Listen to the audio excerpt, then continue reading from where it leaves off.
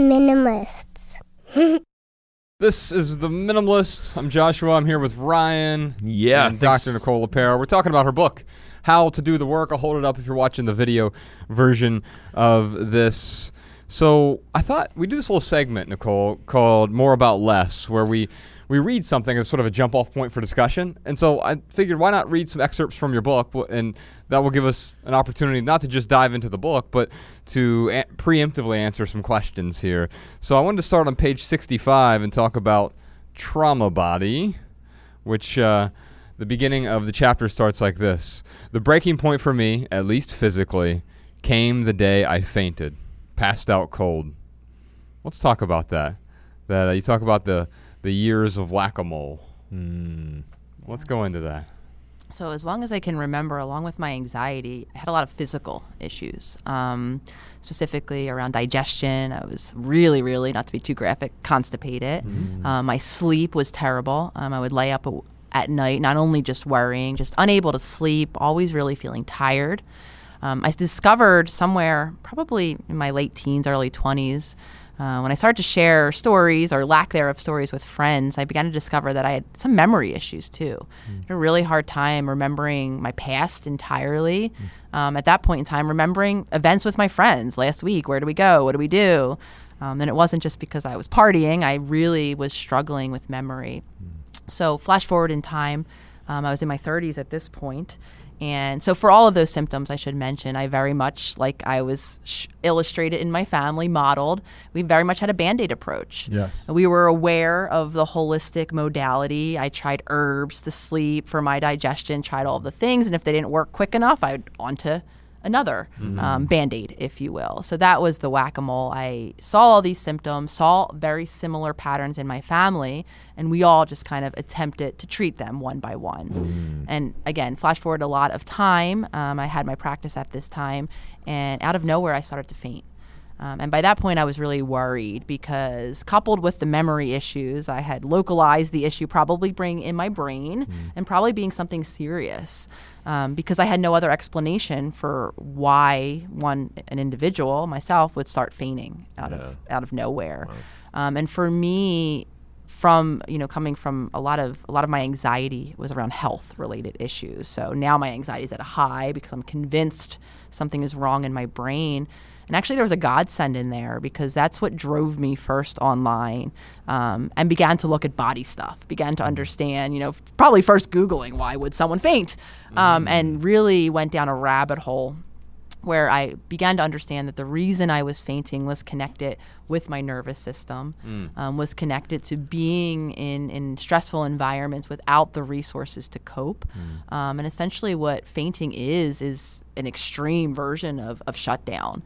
So I'd gotten to the point in my life, all of my symptoms actually I came to realize were really connected to stress, really, and to the overactive nervous system state that my body was living in. So fainting was scary, convinced me something was physically wrong, though led me to explore the physical body and its role really ultimately in our wellness. Yeah. So let's talk about trauma. It manifests in a bunch of different ways. And when you talk about trauma body, what are we talking about here? So trauma lives in our bodies. It affects us down to the cellular level. It affects us in our ability to tolerate stress or our inability to tolerate stress. It affects us in different hormone levels, fluctuating, cortisol for a lot of us being consistently too high and or too low. It really does weave itself into all of our systems. We are created evolutionarily to deal with stress, though the hope is that we're able to then deal with the stress and fall back into our kind of baseline, a different nervous system entirely, our parasympathetic. And when we don't become activated, our sympathetic response, probably listeners have heard about that, fight, flight, or freeze. Yes. When we don't come back to baseline, a lot of physiological dysregulation can happen, and it can weave its way into, like I said, higher hormone levels and certain systems, digestion, sleep in particular, beginning to actually shut down. Yeah, and none of us are immune to it. We tend to think of this binary, that's a traumatized person, that is a non-traumatized person. That's not the case. Yeah, so I actually advocate and I speak about kind of shifting the definition of trauma a bit, and really honoring the effect that trauma has, less so applying it to the event, where for a very long time we did feel like there was a certain threshold for events to be considered traumatic. Now we understand that it's less about the event and more about the human and the spectrum, to speak to your point, Joshua, that we all live on, with different physiologies, different resources, different supportive or lack thereof support in our environments to help us deal with our stress. So it isn't the event per se, it's how do we perceive the event and how capable or incapable are we able to navigate it. And when we don't have that safe base, we oftentimes don't go back into that safe space of our nervous system. And again, we stay activated. Yes. Some of us, for me, for years, decades. I mean, it was until my 30s where where the symptoms got acute to the point where I started fainting at that point. So in a way, we become more traumatized by our trauma because of the symptoms that it creates. And then, as you say, the whack-a-mole, well, it goes back to the Kapil Gupta thing, smitten by prescription. Even someone like Nicole is like, well, what's the Band-Aid? What's the thing that can alleviate the symptom? Because I'm not even considering dealing with the actual problem, right? What is the cause of all of this? Right. And then it actually does, you beautifully are describing it, I call it an onion. We adapt. That's the thing. We're so adaptive. So as our systems fall out of regulation in early time, we adapt and we adapt, and then we literally form the skin of an onion where, to speak to your point, one moment in time can really catalyze all of these layers of adaptation that then result in, right, me being in my 30s, having all of this cascade of symptoms, again, that began from my lack of ability to deal with stress at an early age. Yeah. We got another excerpt here. Meet the Ego. This is page 142 from How to Do the Work. It's only now, looking back, that I know that those dishes in the sink communicated a narrative. My partner doesn't consider me. I had this yesterday. This is fascinating. Not the dishes thing, but something very similar. I was here working, and I was talking to Bex and Ella, our daughter, in the morning. I said, hey, I'm going to try to come home for lunch at noon, and let's have lunch together. And they were like, okay, great. And I get home at noon, and there's no lunch, and they had already eaten. And I'm like, what's going on? Oh, I thought you were coming home to have lunch. And I'm like, why would I do that? And then of course, I invent a narrative in my head, right? And it's, my partner doesn't consider me. They don't understand. Yeah. When, you know what the truth was? I probably didn't do a good enough job communicating it in the morning. And if I'm able to step back and say, oh, I could have communicated this differently. Hey, would you be willing to make lunch for us? All I had to do was ask that, and it would have changed everything. Oh, of course. Yeah, I'd be happy to. And because I'm going to be home for this short period of time, and I had to come back into the office, and not a problem. I didn't do a good job communicating, but because I didn't do a good enough job communicating, I'm infallible in my mind, and of course, it must be someone else's fault then. Return the text. Remember, this is one of my core beliefs about myself. I'm not considered. That came from my childhood. This, my friends, is an ego story.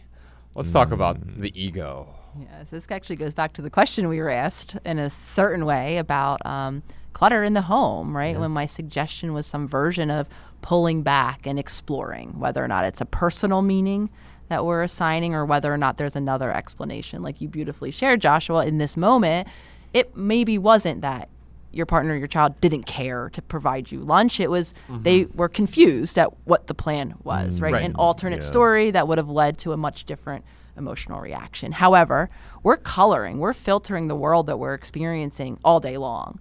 And oftentimes what we're filtering it through is a lens based on our past experiences.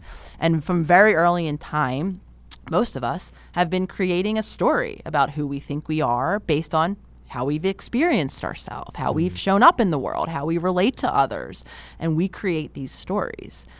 However, a lot of us haven't updated it. We're still operating with those past lenses. So my story was very real at a time where I had a family that did have high anxiety, that did have one crisis after the other in a lot of ways, did leave the attention away from me, did result in those moments because my child brain couldn't pull back, couldn't take perspective, couldn't understand that mom and dad or my sister or whomever weren't able to tend to me because something else very real for them was happening. Right. All I could understand in that moment is they were unavailable to me. So some version of that I'm not considered narrative began to take hold, right? Whether or not that was true at the time, it wasn't. However, developmentally, when we're younger, we can't have the beautiful perspective that we can have as adults. However, we often don't modify into that perspective. So what I noticed as I dropped in and began to witness my internal world, because us as humans are incredibly habitual in even the thoughts that we think. We do tell ourselves the same repetitive stories about ourselves, or ego stories. And they're unintentionally habitual. It's not the same habit of, I wake up every morning and go to the gym at 7 a.m. That's a particular habit that we often consider healthy, whatever. I don't know that it is or isn't. But with the habits you're talking about, is they're unconscious. Unconscious, right? And I would, so to use the dish as an example, I might come home, and as I did, week after week, to see, as I shared earlier, our different living environment preferences, and I just would feel agitated. And so my next step was, okay, Nicole, you're feeling agitated. What is it about, so the dishes, what is it about the dishes in this moment that's upsetting you? And I had to drop in and actually see from my mind's eye what it was about the dishes, because objectively, dishes on a sink are just dishes on a sink. Right? When I say we're reacting to the meaning, it's what did my mind tell me about those dishes on the sink that caused the emotion then. So this is the work of dropping in so I can view my mind's eye and realize that what I told myself upon seeing the dishes, again, outside of my awareness entirely, was the dishes meant I wasn't considered. So now I had something to work with. And again, exploring my past, understanding deep enough where this went back to, I now understood it brought me right back into that moment in time. However, again, cultivating that expansion where I can view my ego stories, because the next question is, how do I work with my ego? Do I kill it? How do I make those reactions go away? Because for a lot of us, that is the place that we're reacting. When we're yelling, when we're screaming, when we're icing people out, it's typically because our sense of self was challenged. The story that we once created was challenged. We need the ego. At one point, it was the only way that we felt safe enough, that we felt protected enough to continue on. However, now, like I said, we can expand a bit. We can create some new stories. So our goal isn't to kill these reactions. We can't.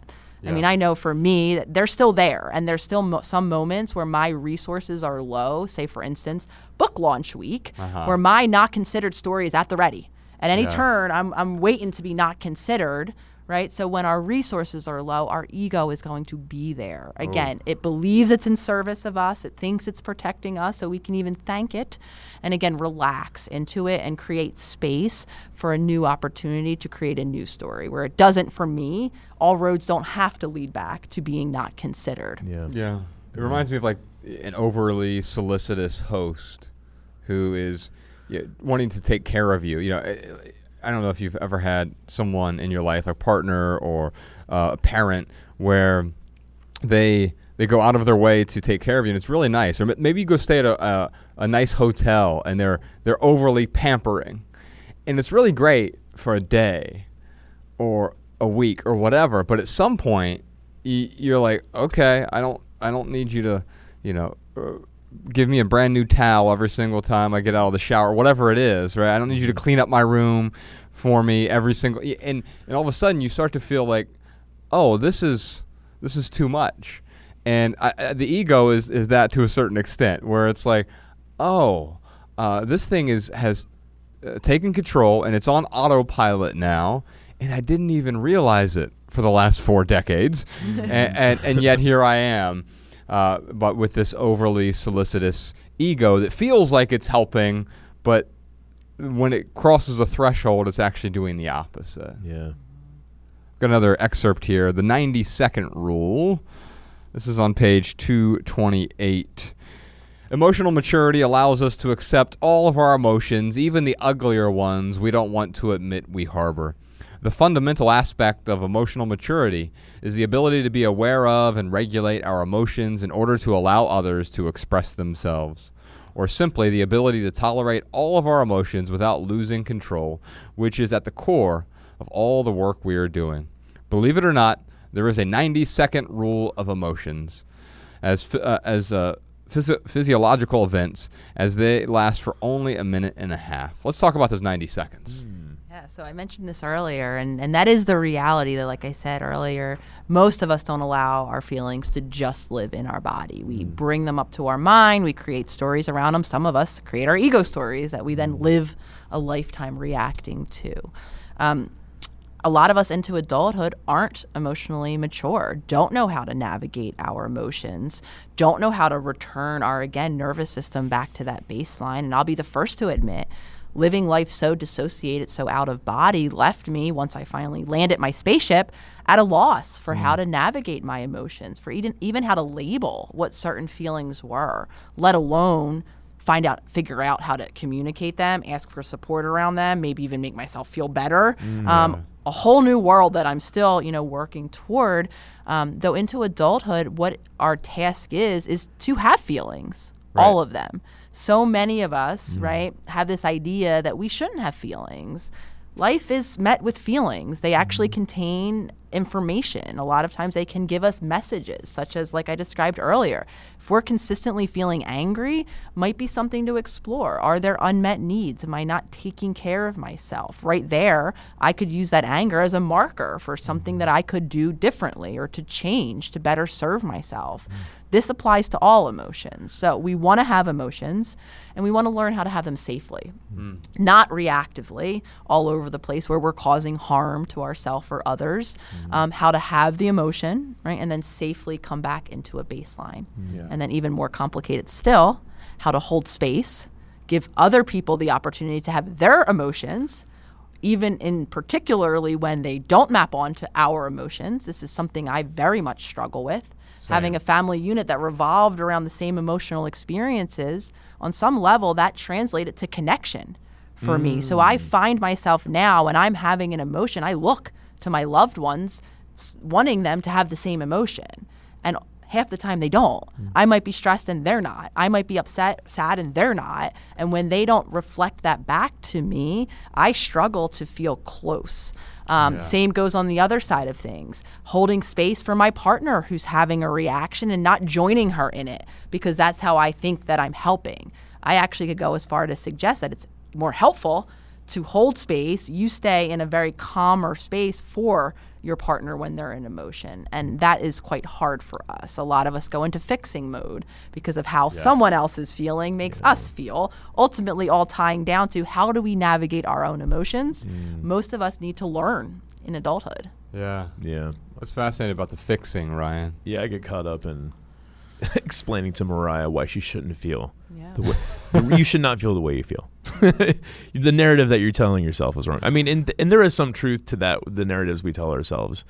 But, narrative or no narrative, emotions arise. And the more we can learn to hold space for those with ourselves and, like you said, especially for others, the easier we're going to be able to get through that.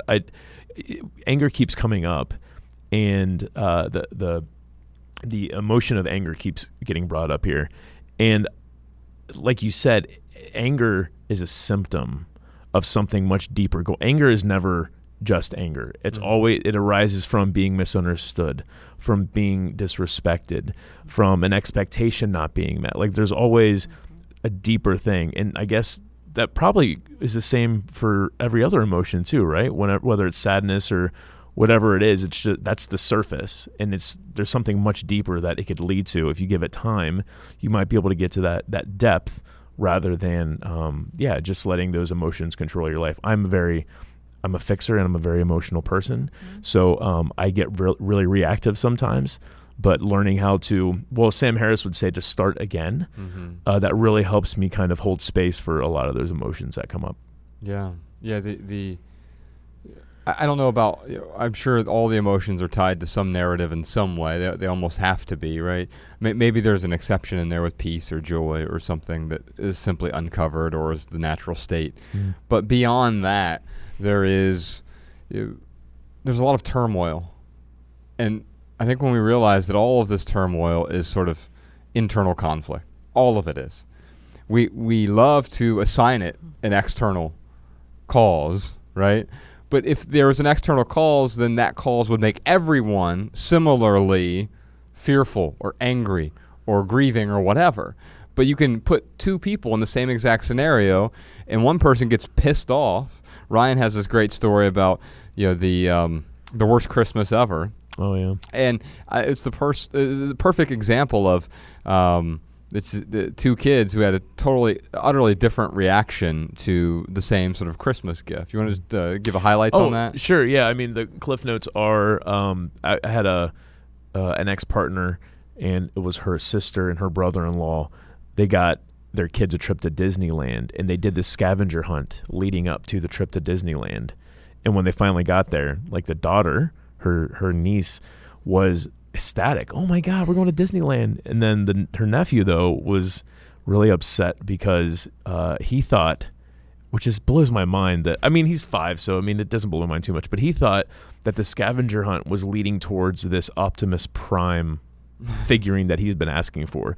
And it's funny because that he thought that was him and his sister's gift. It was like, look, sister, we got Optimus Prime. Or if it actually was Optimus Prime, then Instead of Disney World. Yeah, it would. Yeah, right, exactly. If it was Optimus Prime instead of Disney World, then he would have been really happy, and she would have been really upset, probably. Right.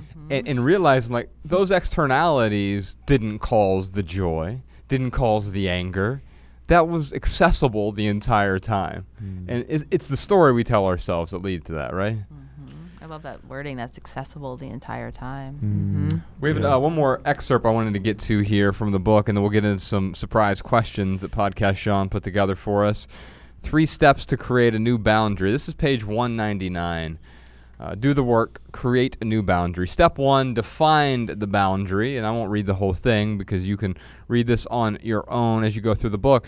We talk about physical boundaries, mental boundaries, and resource boundaries, mental/emotional boundaries, and then resource boundaries. Can we talk a bit about boundaries? Yeah, boundaries are a very elusive thing, I think, for so many of us who might not have heard of the concept. I know I didn't. I also know how integral they are for a healing journey. Yeah. What boundaries really are limits of separation, again, between our physical, emotional, or spiritual selves and that of another. Many of us evolve into adulthood as either typically I've seen more of having very loose boundaries, lack of those limits.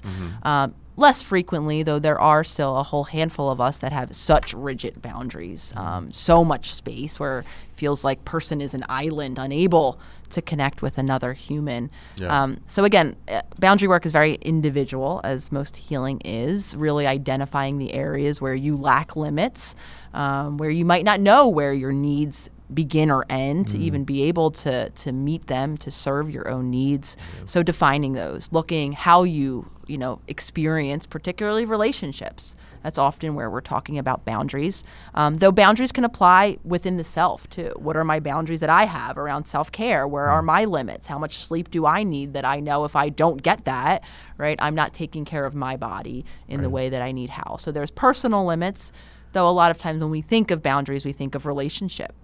So exploring, how do you feel in your relationships? Do you feel, expansive when you think about a person or a relationship or when you hang out with them? Or do you begin to feel constricted and not safe, perhaps? And of course, if you're answering the latter, chances are you might need a new boundary, a new limit. You might not be showing up in full service of your own needs in this relationship.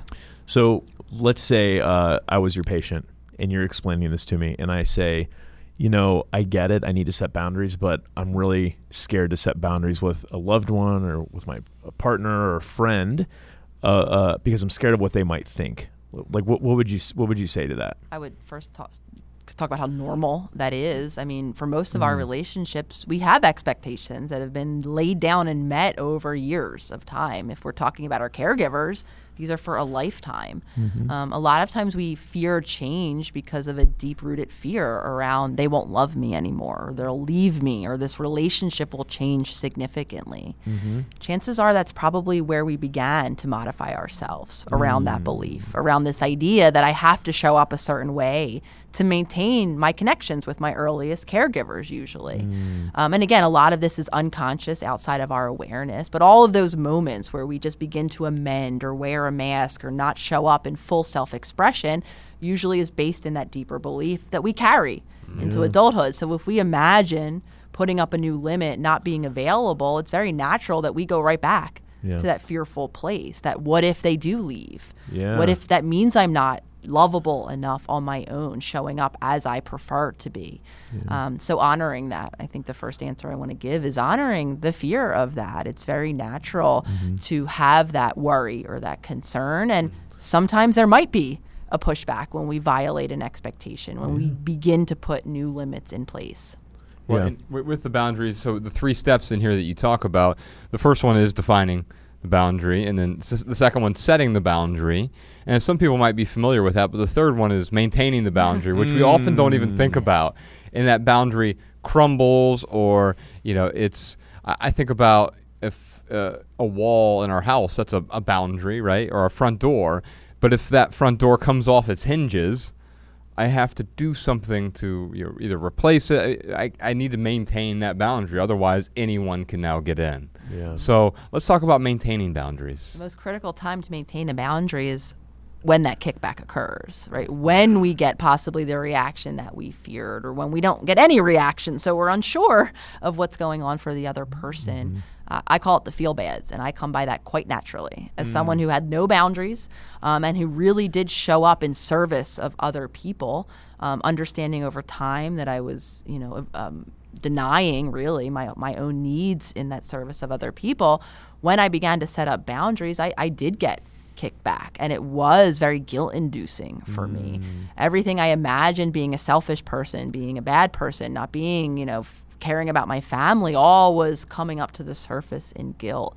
And it's that critical time once we put the boundary up and, again, we get that reaction or we're unsure, that a lot of us go back into old patterns. That boundary is like, it was, and therefore it was never a boundary in the first place, really. It was an imaginary boundary in a way, right? And it's difficult. And so the process is hard, which is why I suggest practicing. Practicing perhaps not in that relationship where it does feel like life or death if that person leaves.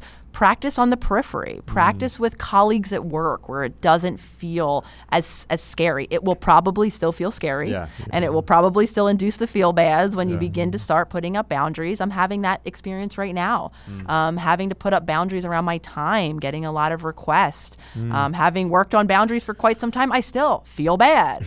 I still struggle to let myself relax when I know that other obligations are being met by, say, now my team. I have a lot of the feel bad. So that part of the journey is internal. Learning how to navigate your why can be really helpful, because what I have learned is serving my needs, allowing my needs to factor into my relationships now, while that might be uncomfortable because we do get the kickback, we do get the reaction. What I know comes on the other side of that is a more sustainable relationship for both people. Because I know what happens when one person attempts to serve everyone else in their life. They get mad at everyone else in their life. They actually point the finger outward, right? And blaming this person for not, tending to my need or not allowing my need to be met, without really understanding the role that I was playing all along, by not defining my needs, by not, saying this won't work for me in this moment. So while the feel bad suck, they again allow us to evolve our relationships, because there is sometimes a point of evolution where things are shifting and changing and there's ripples and it's uncomfortable for both parties. So being compassionate to that, though, again, going through this with my family in particular, being on the other side, what we're creating now is something that will sustain into time. I think sometimes the loving thing to do too is to set boundaries. And I mean, I know that might sound counterintuitive, but when you're taking care of yourself, it allows you to take care of others. But, this has me thinking about like literal boundaries. Like, let's say I was a farmer and I didn't have a fence up, but I had like, a bunch of sheep and cows and stuff. Well, what's going to happen? They're going to be gone. Also, if I don't have boundaries, then people could come onto my land and ruin the land. So, I mean, there's physical boundaries that we can obviously see why they're important, but And you extend that even farther. So, like, it could be that you're farming for those people, but if they come on and Right. trample your land, Yeah. they're ruining the thing that you are actually producing for them. Yeah. And so the setting boundaries is another way to also talk about saying no. So you're really saying yes to what is within your boundaries. The same thing with people asking for your time. It's hard. We would have to do 10 to 20 hours of interviews a week if we said yes to every interview, and I'm sure you're the same way. And so it's us saying no to virtually all of them, so the ones we say yes to, we're able to give our all. Yeah. And also there are seasons for that as well. You've got a book that just came out, and so you're going to say yes to more, and so you've temporarily adjusted your boundary as a result. And so it's not that these boundaries are fixed per se, it's just they're fixed for a period of time, but they are ever expanding. It's just like you grew up in a particular house, but it's unlikely, if you're listening to this, you still live in the same four walls.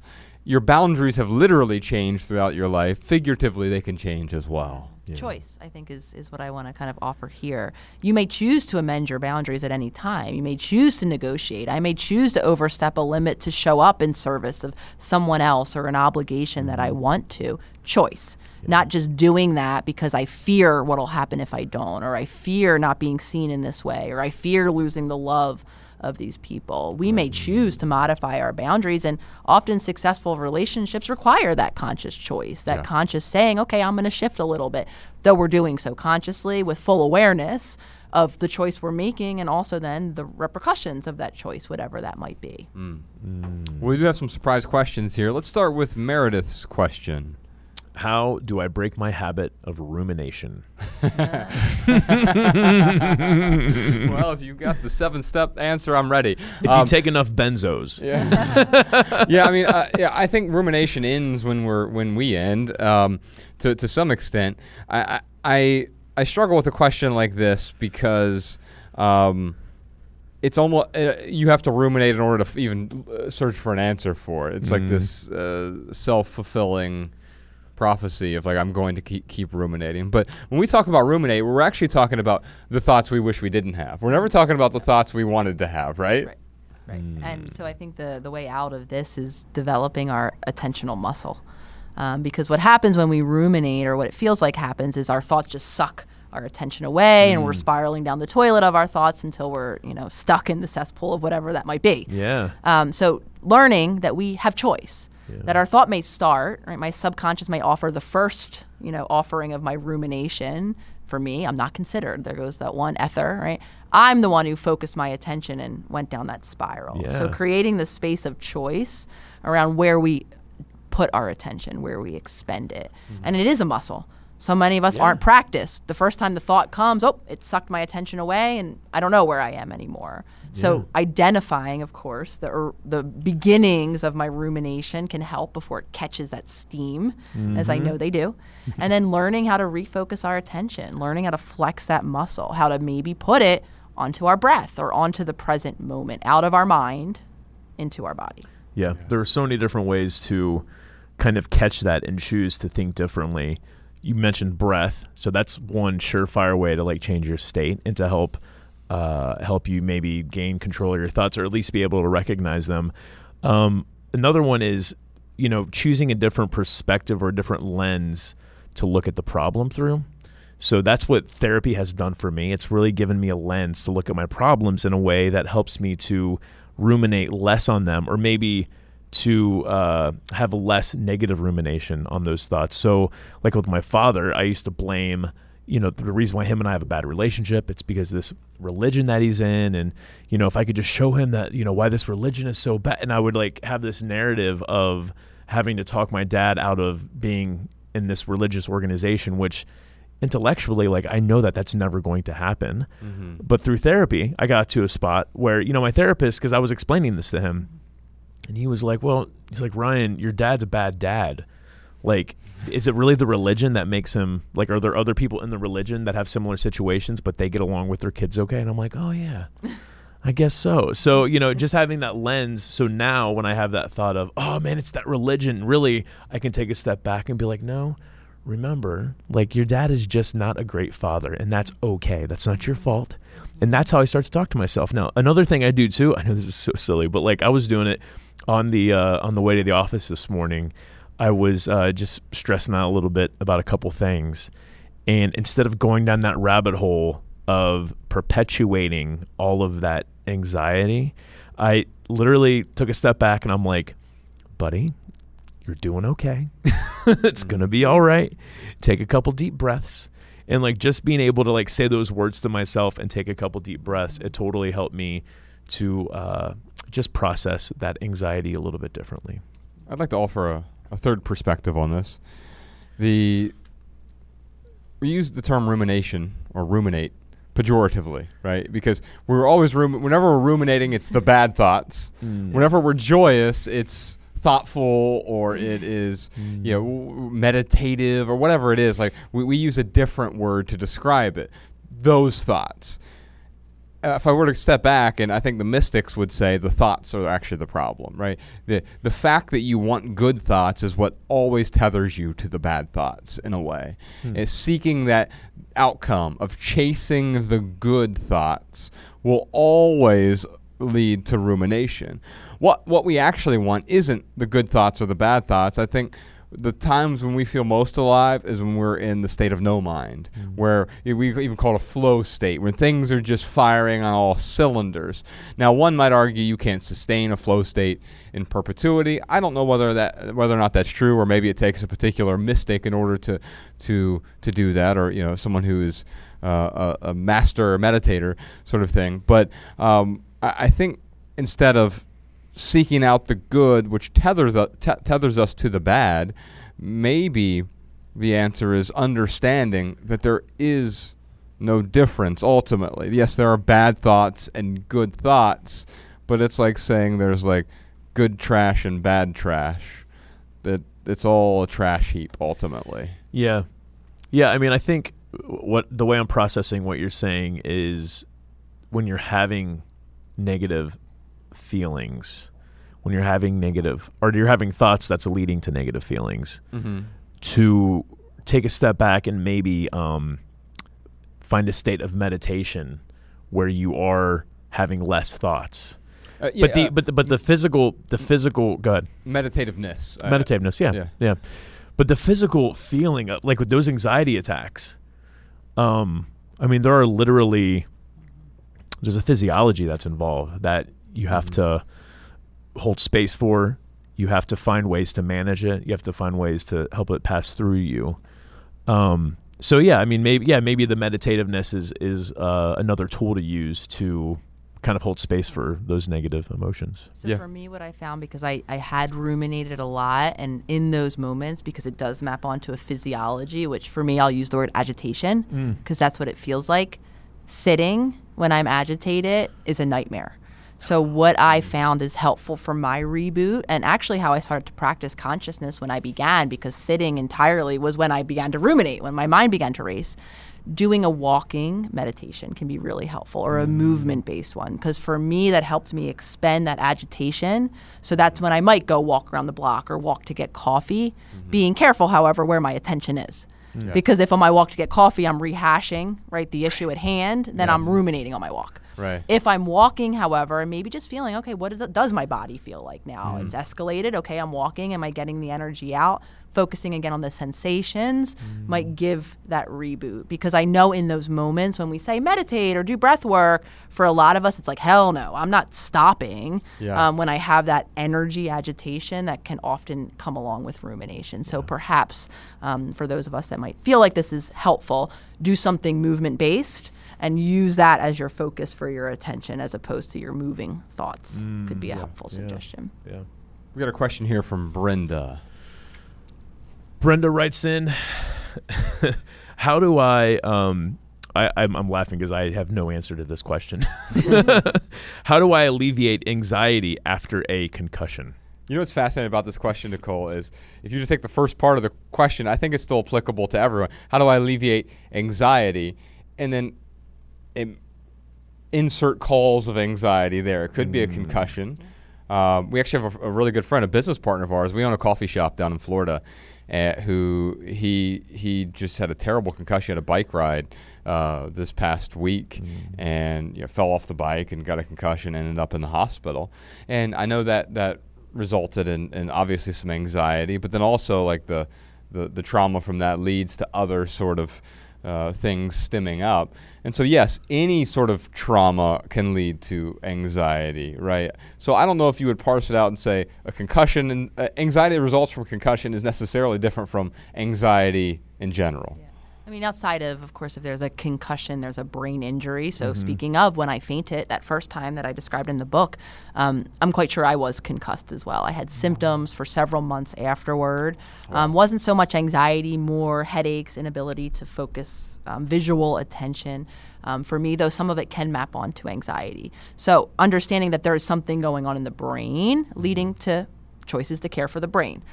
Same idea, though. Yeah, Joshua. What's the driving cause? There's a dysregulation in my body in this context, in the moment of concussion.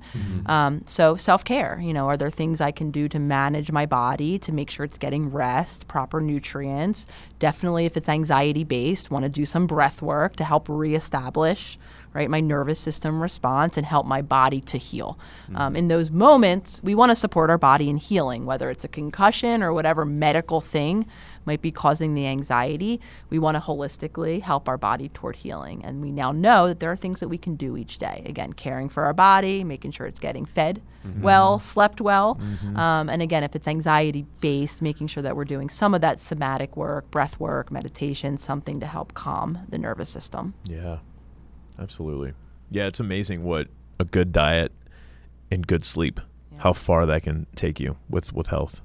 Yeah, and especially feeding the brain, eating foods, or whether it's DHEA or omega-3s. Or eating other animals' brains for the brain. I do that, yes, but I'm not recommending that to anyone necessarily. That's funny. I have all my brain supplements on my fridge right now. I'm doing organ therapy as we speak. Yeah. Try that out. I have not. Yeah, I haven't taken any of those pills. I've eaten But by the way, if you're a vegan, there are ways to get DHEA and omega-3s as well. There's controversy as to whether or not they're as absorbable or whatever. I have no opinions on that. I don't understand the science or pretend to understand it. I do know what works for my own body, and I think going back to what Nicole was saying is, whether it is supplementing with some of those things, different organ supplements, or finding a vegan alternative. I think both of those, whatever is in line with your personal belief system. Yeah. We have a question here from Nora. I strongly believe in the mind-body connection and how the mind can heal or hurt the body. How do you work with a parent / your spouse who doesn't believe in a holistic approach in the healing of your child? This one's difficult because what you're really saying here, the fundament of the question is, hey, my partner and I don't agree on how we should raise our kid. Mm-hmm. And as soon as that pops up, I say, well, first off, there are no shoulds, right? Especially in this, as long as you're not harming someone else. That's the caveat always on the there are no shoulds thing. As long as you're not harming the kid, like, well, my husband thinks we should beat her 7 times a day. Oh, okay, well, that's a different story, right? There are some shoulds there with respect to harming someone. But if we're talking about, hey, look, I believe one thing, my spouse believes the other thing, and now we're at sort of a crossroads. And man, that is difficult with raising a child. And I don't know what you would say to someone like this. Really, really difficult, and it's very complicated, not understanding what the living situation is. A lot of times the child is being shuttled between 2 homes, so it really is, they are in a separate environment and being raised very differently. Even under the same house, it can cause conflict. Again, back to the, I think, really difficult reality for us humans that we can't control another person, even with whom we're co-parenting a child. So to that, there's complications. Again, it is hard to find that middle that works for both parents. I think that oftentimes, honoring what works if you are the sole parent in any given situation in the household, modeling change, doing things, right, with your child in whatever circumstance you can carve out to do it the way that resonates for you. Oftentimes can be so much more impactful for the others watching. Because as they start to see shifts and changes, as you begin to heal as a parent, this is the also other way I want to answer this question, because a lot of times I get asked, how do I parent my kid differently? My response is always some version of the same. work on the self, right? Yeah. Watch how you're showing up every day, because what's impacting your child more than you know is what they're seeing, is what you're modeling Yes. Yeah. for them. So this might answer the question in so much as model a holistic way of living for your child. You start doing it. And again, when they're under your care, perhaps, then you adapt and you and your child live holistically. Over time, shifts and changes will occur. And that's going to be a much more impactful aspect to create change in the other parent. Of course, I'm really simplifying, obviously a very complicated situation where it's oftentimes not as easy to figure out where those middle grounds are, what changes we can make when we're very well intentionally wanting to show up for our child differently. Of course, when there's another parent involved. Yeah. Here's something that sucks.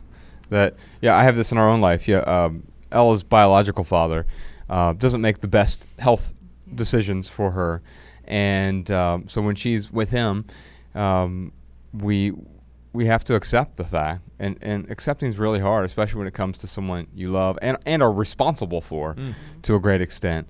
But also realizing that, I think there are some shoulds here that he should do differently, because I think it's harmful because she has certain food sensitivities and she doesn't get enough sleep when she's with him because of his work schedule and stuff.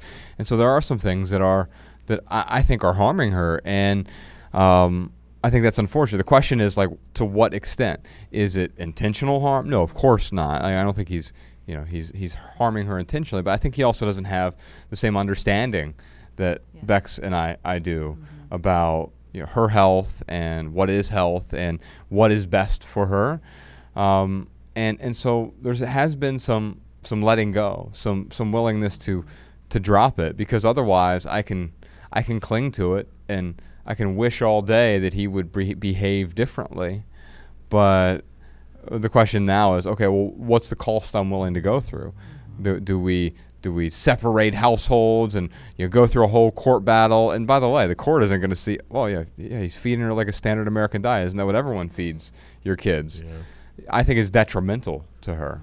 But at the same time, I don't have full control over that. And so accepting what is in my control, the weeks that I do have her or that we have her, and there are times where it is outside of my control. And while it sucks, I can cling to it all I want. That's not going to change a damn thing. It sounds a little bit like the Serenity Prayer. Yes. Yeah. How does that go?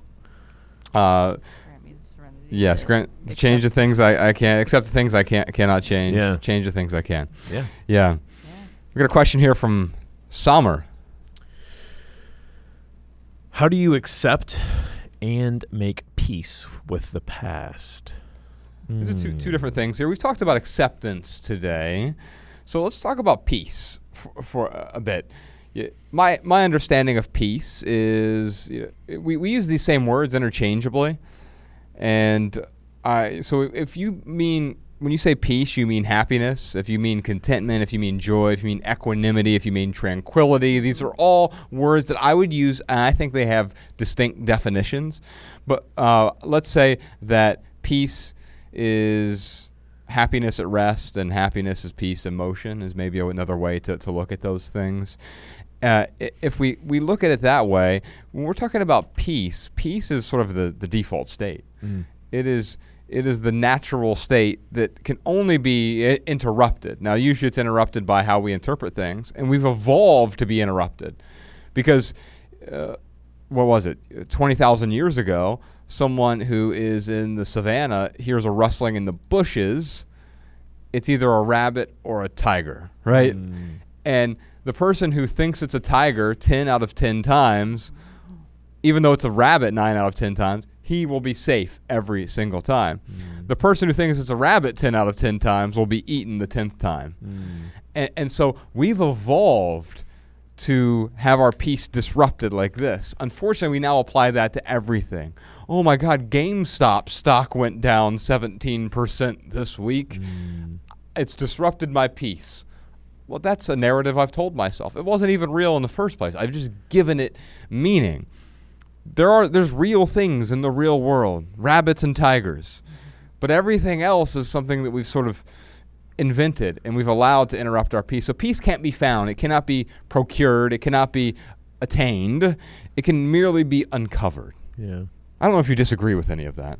But Yeah, I love that. And I think we can uncover peace around our past when we allow it not to be our point of reaction anymore, not to be the lens through which the next thing I know, I have that feeling and I do the thing I always do when I have that feeling. Right. We truly make peace when our past is, because it was there. Yeah. I might even feel that lens begin to come over, hear from me that I'm not considered narrative, yet I grant myself choice. Now, as an empowered adult, understanding that at the time when many of us were wounded, were traumatized, we didn't necessarily have choice. Now, to make peace with that, we grant ourselves that choice. Yeah. We could acknowledge the past as part of who we are, as part of our experience in the moment, but not let it reaction, not let it color. So I think that is the version of the answer that we're looking for. The past might still come to our present. We might still have an event now that feels very similar to then, and that feeling might wash over me, for the 90 seconds. And that's real for me because that happened. Yet I get to now choose, what am I going to do about it, as opposed to what most of us do, slip into that autopilot and become that reaction of the past. Yeah, my past, whether it's the trauma I've been through or whether it was the mistakes I've made, and I've had a lot of both, it really helps me to make different decisions in the present, which affects my future. So I think, when those past things come up, if you can use it as a tool to make better decisions in the present moment, for me, that is what has helped me really find peace with my past. Especially because, once I started making better decisions, now I can look, back through the last 10 years, even though it hasn't been perfect, I feel really good about what, we've done over the last 10 years. And I know that, I know that if I continue to do that, I'm going to have another pretty solid, the following 10 years. And I can even learn from those mistakes during those past years. But ultimately, I am right now, today, this moment, I am what my past has led up to. And when I look in the mirror, I really like who I am. So, all that trauma and all those mistakes I've made, it's really taken all of that to get me right here. And that has really helped me not just have peace with the past, but even accept it and appreciate it. Yeah, that's how we gain wisdom. Right? We live in experience. We're able to pull back, gain, the teaching in it, and then apply that to a future that can be different. We get stuck, though, in the middle, and we get incredibly disempowered because we're letting the past continue to color our reaction, and we're not creating that change. So when you can harness that to now create change through learning for our past, that's when I truly believe you become wise. Yeah. My uncle has a funny quip about wisdom. He says, wisdom is something you obtain right after you needed it. Isn't that the truth? Yeah. I mean, I know how many moments retrospectively when I'm like, I said and did all of that, and really it was probably this thing over there that happened. Whoops, you're right, a little too late. Yeah, we spend countless moments trying to change the past, and it's a futile exercise. Yeah, and the only thing we can change is our narrative about it, right? You are an amalgamation, as Ryan just talked about, of your scars, whatever those scars of the past are. But you get to choose what those scars mean at this point. It is up to you. The reactivity that you mentioned a moment ago, I think that ultimately is what disrupts our peace. Almost always. Reactivity always disrupts peace. You could tweet that podcast, Sean. I think that the reaction to whatever we have, I feel like I need to do something because of a thought or a feeling or what someone said. What you said a moment ago, Ryan, about the fighting. It takes two people to fight, right? And when I think about that, it's like, when someone starts a fight with me, it continues because I've reacted to it. Right. Is it possible that I could, now, is it more difficult? Of course, but could I maintain a peace even if someone is in my face yelling at me? Sure, it's possible. Sure. And so it's only my reaction then that disrupts the peace. Not even their external prodding has to disrupt my peace. It doesn't have to. Yeah. It's my decision. Absolutely. We have a question here from Abby. How does one stop self-sabotaging? What are your thoughts? talk about self-sabotage a lot. So great question, Abby, and I think a lot of us resonate with it. Again, self-sabotage, in my opinion, is a function of that subconscious, that pull to the familiar. What does it look like when someone is self-sabotaging? How does that manifest? It often looks like I set an intention and I do the opposite, or I don't keep my promises to myself. I talk a lot about showing up in alignment.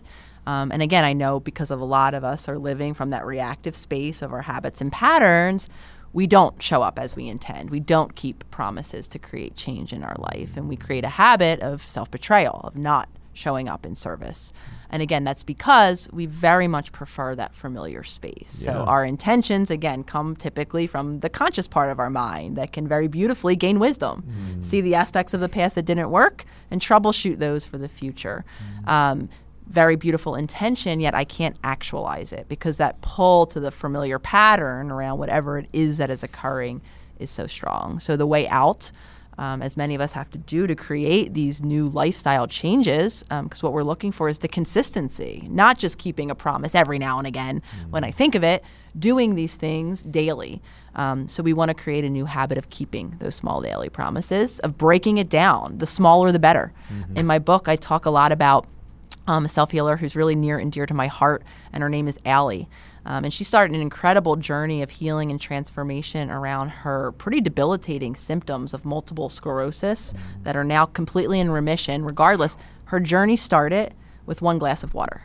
Every morning before coffee, she made and kept a promise to herself that before she drank her coffee or did anything else, she would drink 1 glass of water. That was it.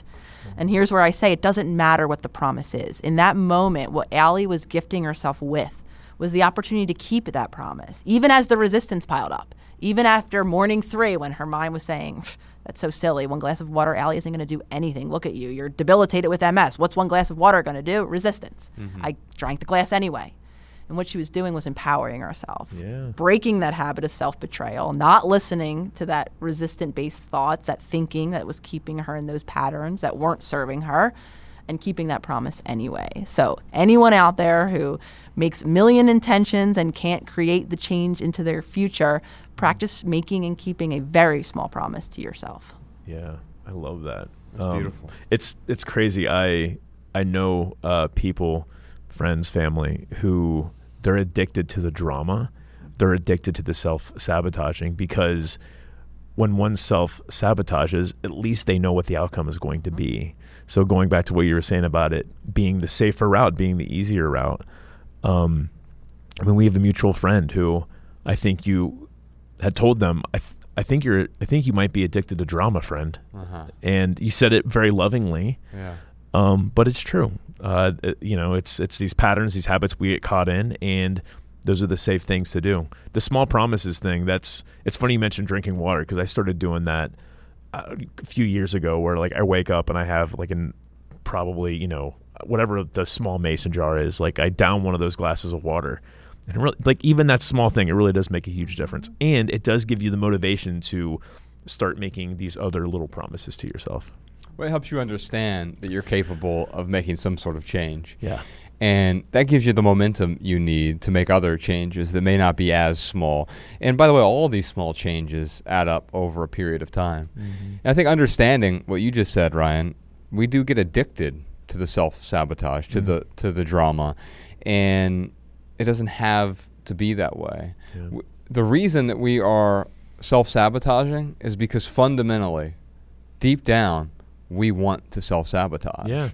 There's something there that we don't understand it. We would never articulate it that way. The way we would articulate it is we would say, how does one stop self-sabotaging?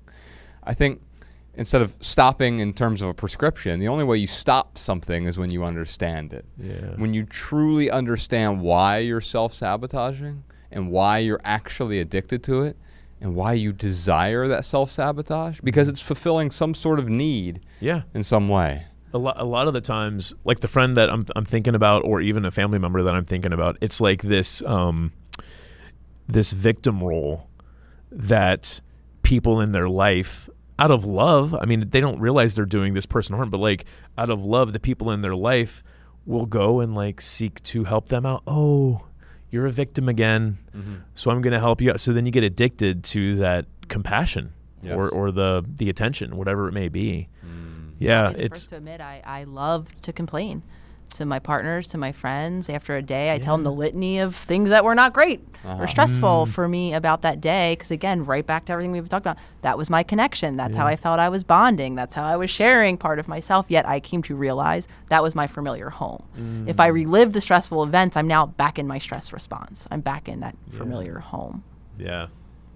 Nicole? Man, I'm also a complainer. So I'm gonna try and take a different perspective Now I on just that. make my choice. Sometimes I still complain. I Yeah. indulge in my stressful thoughts, though I give myself choice. And other times I pull it back and I say, okay, Nicole, you can connect a different way now. Yeah, yeah. Well, before we wrap this up, Nicole, I want to acknowledge you. We both want to acknowledge you. And Yes. thank you. Thank you for the work that you do. I'll encourage folks to follow you on Instagram for sure. We'll put a link to that in the show notes. Check out your new book. It's called How to Do the Work. We've been reading excerpts from that today and also talking about a lot of the topics there, but we only scratched the surface. So check out How to Do the Work. Where else should people find you? Absolutely. Just got a new website, got it all revamped at theholisticspsychologist.com. Also, we'll be rolling out season 2 on my YouTube channel at The Holistic Psychologist as well. And new exciting news, a podcast to come. In the next few weeks, we'll be launching the first episode of our Self-Healer Soundboard podcast. So hearing a lot from me in all different avenues now. Congratulations. Awesome. Thank you.